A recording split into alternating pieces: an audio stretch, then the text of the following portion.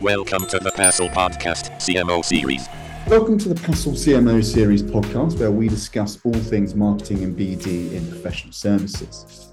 So today we're here to discuss technology, and specifically technology in legal marketing and business development, which offers a variety of exciting opportunities to progress a firm forward.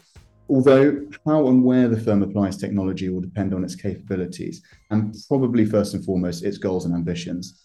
To discuss aligning technology with their firm's goals, we're lucky today to welcome Suzanne Donnels, Chief Business Development and Marketing Officer at Davies. Welcome, Suzanne. Thank you, Ali. I'm happy to be here. Yeah, we're very excited to. We've had some fantastic conversations leading into this, so I'm looking forward to getting into the guts of it and discussing all things around technology and what you've been doing. So I guess to kick us off, Suzanne, I would love to understand, for the benefit of the listeners, if you could take us briefly through your journey to CMO and actually tell us how technology has played a role in that journey. Sure, I'm happy to do that. There were two things that forged my journey to work at the nexus of what I think is business development and technology. The first is early exposure to technology, computers, and video games. And number two, the brilliant people I was fortunate to work with. I moved to San Francisco in the 80s, in 1987, and I was one of the few non-programmers in the workforce with technological skills and killer typing speed. I was a paralegal, and these skills boosted me to a lead role in a very short period of time. You might wonder how I got these skills. Well, I acquired them in high school. Like many, I took typing. I don't think they offer it today, but back in the day I did. And even today, I'm still pretty fast. At the same time, my father's construction business was dissolving, and he asked me to catalog all of the auction items in Excel from our home computer. So that's how it all started. If we were to fast forward to San Francisco, I was lucky to meet a woman by the name of Jolene Overbeck, and she was the director of marketing. This is way before we had CMOs at Oric. She gave me my very first job in law firm marketing. Beyond being her assistant, I was also responsible for the firm's mailing and client lists. So Jolene was a wonderful mentor, allowed me to join the Legal Marketing Association. There I met other smart and talented people like yourself who opened the doors for me. Some names that might be familiar to you are Anne-Lee Gibson, Norm Rubinstein, Lonnie Zwerin, Jan-Ann Dubin, and Diane Hamlin, and many more. These are the people that led me to new roles and possibilities, and I became known as a bit of a technologist in LMA. I gave presentations, I got involved in committees, then I got on the board and became president of the Bay Area chapter, San Francisco Bay Area chapter. And I've worked for a lot of law firms, which took me to Los Angeles, back to San Francisco, then to Chicago in 2012, and now to Canada, which was February for Davies. That's amazing. And thanks very much for that context, and always lovely to hear Norm Rubinstein coming up. He's been on the podcast. He's an absolute gentleman, and I know that he's done a lot around sort of people's careers. But it's really interesting to kind of see that you became known as that technologist within the LMA, and I guess that leads nicely into everything that you've been doing throughout your career. So when you come to talking about legal marketing and tech, how wide does that definition go, and actually what kinds of solutions are we discussing here? At Davies, our definition of a legal marketing tech includes any systems that help us achieve our firm's goals. So these include our CRM, which we use Interaction, our ERM, which is Enterprise Relationship Management. It includes a product called IntroHive, our email distribution system, which is Ticket, and we have an aggregator called Foundation. We use for social media Hootsuite. Media monitoring and pitching, we use Meltwater. Obviously, we have a website, we have an intranet.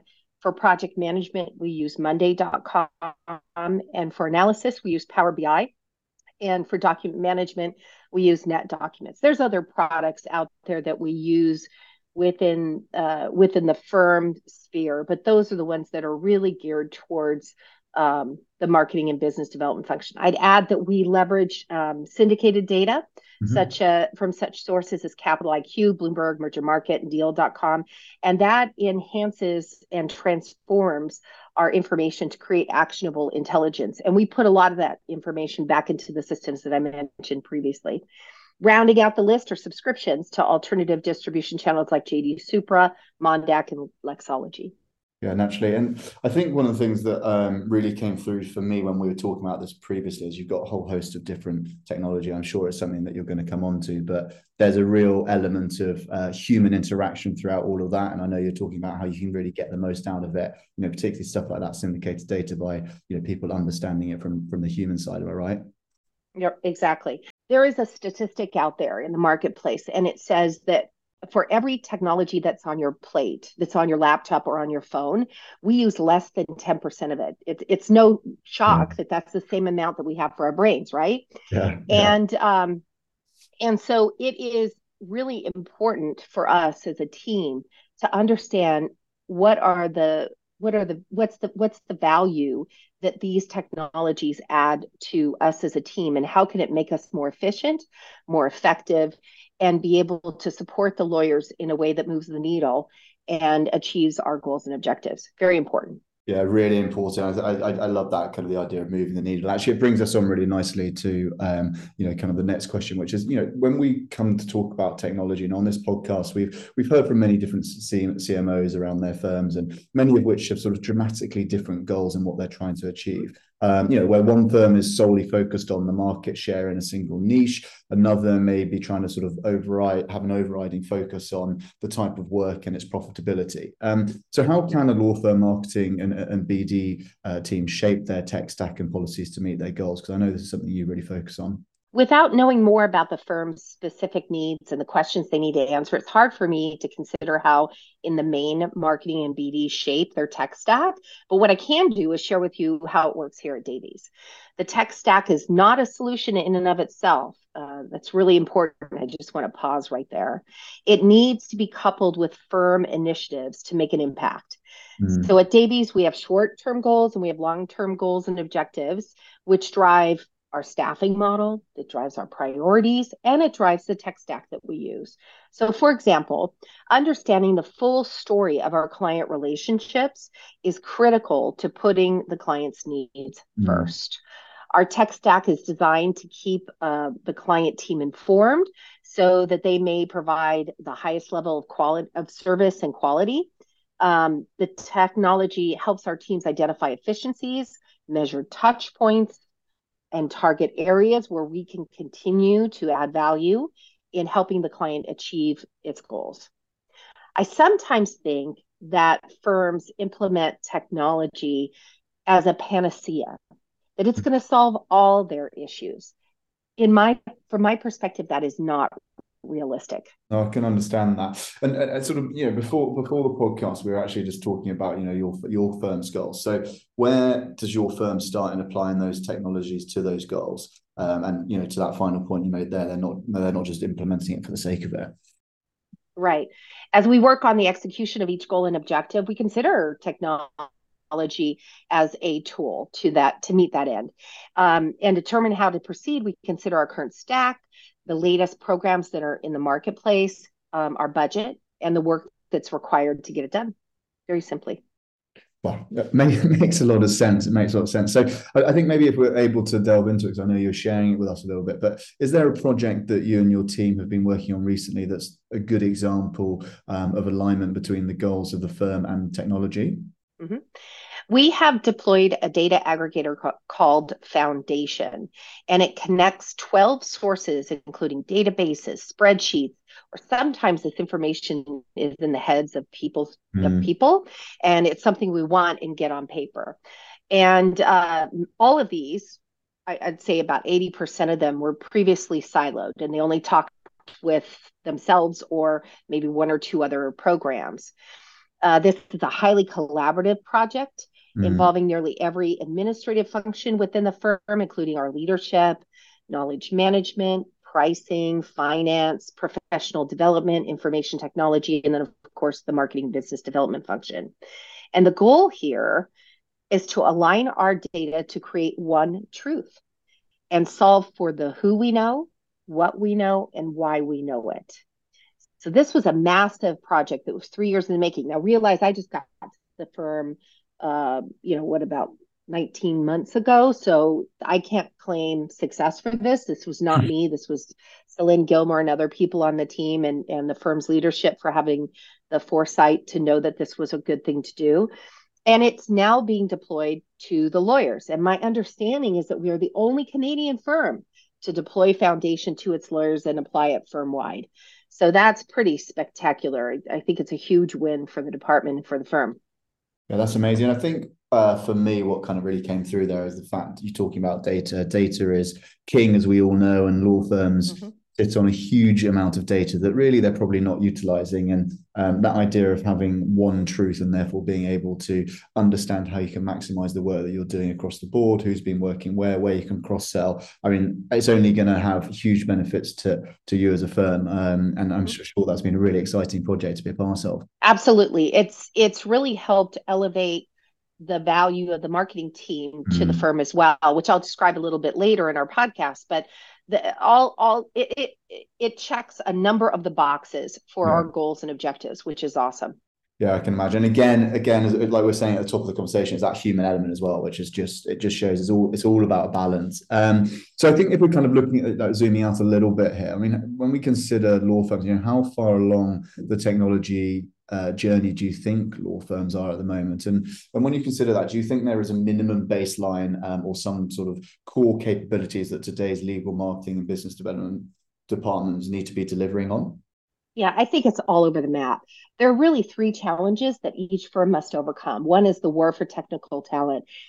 It's really hard to find those people. Although with the layoffs that have been happening recently, maybe in the tech sector, we might find better talent to come into law firms. So that might be an opportunity for firms to take advantage of that. The second is latent systems that are expensive to replace, and they can be impossible to connect to other systems. And then the third is the number of years it takes to make it happen. So since we aren't inside each firm, it's really hard to know how deep and wide the technology is utilized. An example of that historically has been CRM. We don't know what the true adoption was. It's a bit of a mystery. And when I talk about adoption, I don't mean that, how many people are using it, because that can be, maybe they're using it to address mailing labels, but are they using it in the right way? And are the right people using it for the right purposes? As far as core capabilities or minimum baseline from a technological perspective for each firm, it really depends on their goals and objectives. And I would suggest three criteria.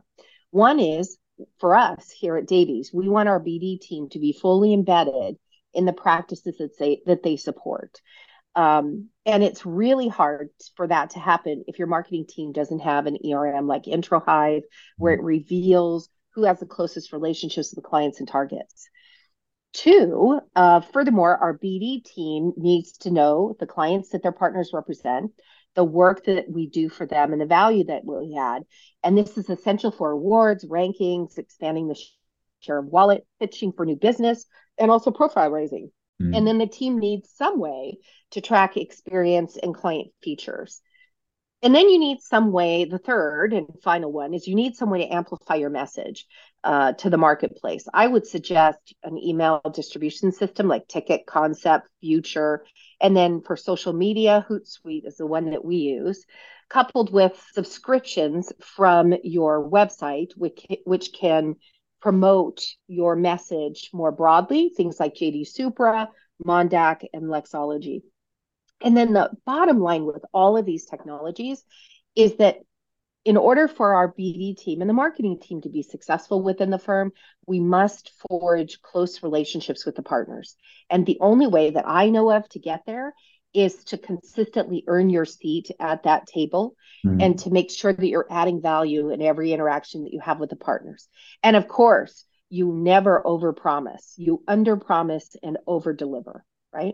It's really important for every team to do that. I think sometimes we get into meeting rooms and we're the scribes, so we take down a bunch of notes and then we come back and we give a long list of those notes, but there's little time taken for prioritization to say, we're going to do, option one next week, and what we're going to do the next week and the week after, communicating those and having that close, trusting relationship with the partners is really critical to the success of any team. Yeah, without a doubt, because at the end of the day, if they're the way that they're working, they need to be able to understand the value that you're bringing, and actually, we spoke about this previously, being that strategic partner in terms of shaping the way that the firm's going and how it works. I mean, one thing to pick up on that you mentioned there in terms of, like, I guess a little bit of a gulf between what people are doing with the CRM system, and it was actually only today I was chatting with a law firm here in the UK, and they will remain nameless. However, they do not have a CRM system, and for the first time in January, they're going to be taking one on and doing a bit of a trial with it, which to me sort of seemed rather bemusing. It just shows you kind of the gulf in between what people are doing and the opportunities there are. Anyway, I guess it's all been very, very interesting. But as always, would absolutely love to kind of finish off with understanding a little bit more from you. But what would be great is actually if we could go into understanding sort of one piece of advice that you have for others who are looking to make the most of the opportunities presented by technology, specifically, obviously, in the legal, marketing, and business development space. Yeah, I have 4 things to offer. Wow, that's good. That's good. We want that information. Stick to your goals and objectives. I've talked about it a lot in our conversation today. Resist the shiny object. Let it go. If it doesn't meet your goals and objectives, let it go away. Crawl before you run, and pilot and test. Very important, all those things. The last part is a big bone of contention for me because and I've seen, I've been in a lot of law firms and seen a lot of technologies deployed both within the marketing department as well as just generally in the firm. And what's interesting every time that I see those is we give short shrift. The marketing department gives short shrift to learning the new technology and figuring out ways that it can improve the marketing and BD functions. And the worst thing we can do is to just use it in the same way we did the last version. I see it all the time, and it's really complicated by 2 challenges. The technology will be radically different, for which we need to be competent, and the lawyer's needs and focus will understandably come first in the firm. So this just means that the marketing team needs to view these as innovation projects and determine how they can help us do better. And the last thing I'll say is that you won't get very far if you continue to hire people who do not have strong technological skills or are afraid of working with unfamiliar technology. And you're really going to sink yourself in if you give those with subpar tech skills a pass. Everyone on our team is required to improve their technological sophistication and become the best version of themselves. Actually, and that's a really nice way to round it off. And actually, I think what was brilliant is that it's so easy to, take technology and run with it, and to your point, just implement shiny new objects. But actually, as we spoke about throughout this podcast, it's how do you align it with those goals? Like, what's actually going to achieve something? And to use your phrase at the start, is move the needle for the attorneys. That's what's ultimately the ultimate output with this. So how can you actually align that? And again, just that constant theme of the human element, the strategy that comes from yourself, Suzanne, and the team, and then actually people being able to understand the value of what it's doing. So thanks so much for sharing so many fantastic insights there. It's been a pleasure. My pleasure too. Brilliant. Well, as tradition goes, we have actually finally a little quick fire round to finish things off. A little bit more relaxed. So going to get straight into that, if that's okay, and just run through 5 really quick questions, just to kind of get a little bit better. So to kick it off, what's your favorite business and non-business book, please? Okay, so here's a confession. I'm dyslexic and I'm a slow reader. So I love books in which I can fully submerge. One of my favorite non-business trilogy series is Child 44 by Tom Robb Smith. It's great. I highly recommend it. On the business books, I'm obsessed with Edward Tufte. He produces a whole series of books on visual displays of data. There's real power in how you present information, and he shows you how to do it. So that's definitely worth some time. And he also gives presentations, by the way. Okay, interesting to get into there. And again, a nice little tech book. So second question would be, what was your first job, please? So I'm from Reno, Nevada, probably one of the first people you've ever met from Reno, Nevada. Yeah. I worked for my dad's construction company while doing office work in various times throughout my educational career. Funny story, for my senior prom, my dad lent us a flatbed truck for our float. And he said, go pick it up at the construction yard. And he said, the keys are in the truck. Well, there were several trucks at the yard. So I picked the biggest, of course, which I didn't know that you needed a special license to drive. Nice. I I drove, imagine Reno is one of the few places you probably were able to get away with that. well, yeah, probably. I drove it across town, and needless to say, my dad was less than pleased. I can imagine. I can imagine. And leading on to something. Well, what makes you happy at work? Um, Seeing my teammates become the best versions of themselves, and of course, changing hearts and minds. Naturally. Fourth question: What are you listening to at the moment? This could be sort of podcast, music, anything along those lines. Well, I love music, but I'm a huge podcast geek. So obviously, the Passel podcast CMO series is number one. Ding, ding, ding, ding, ding. But then I have a whole bunch I like, and I flip around to all of them. I love American Scandal. It's great. There's a lot of things in history that we're not taught, and this is a NPR podcast, so it's coming from a source of accuracy. I liked Hidden Brain is a great one. It's how we think, why we think the way we do and act the way that we do.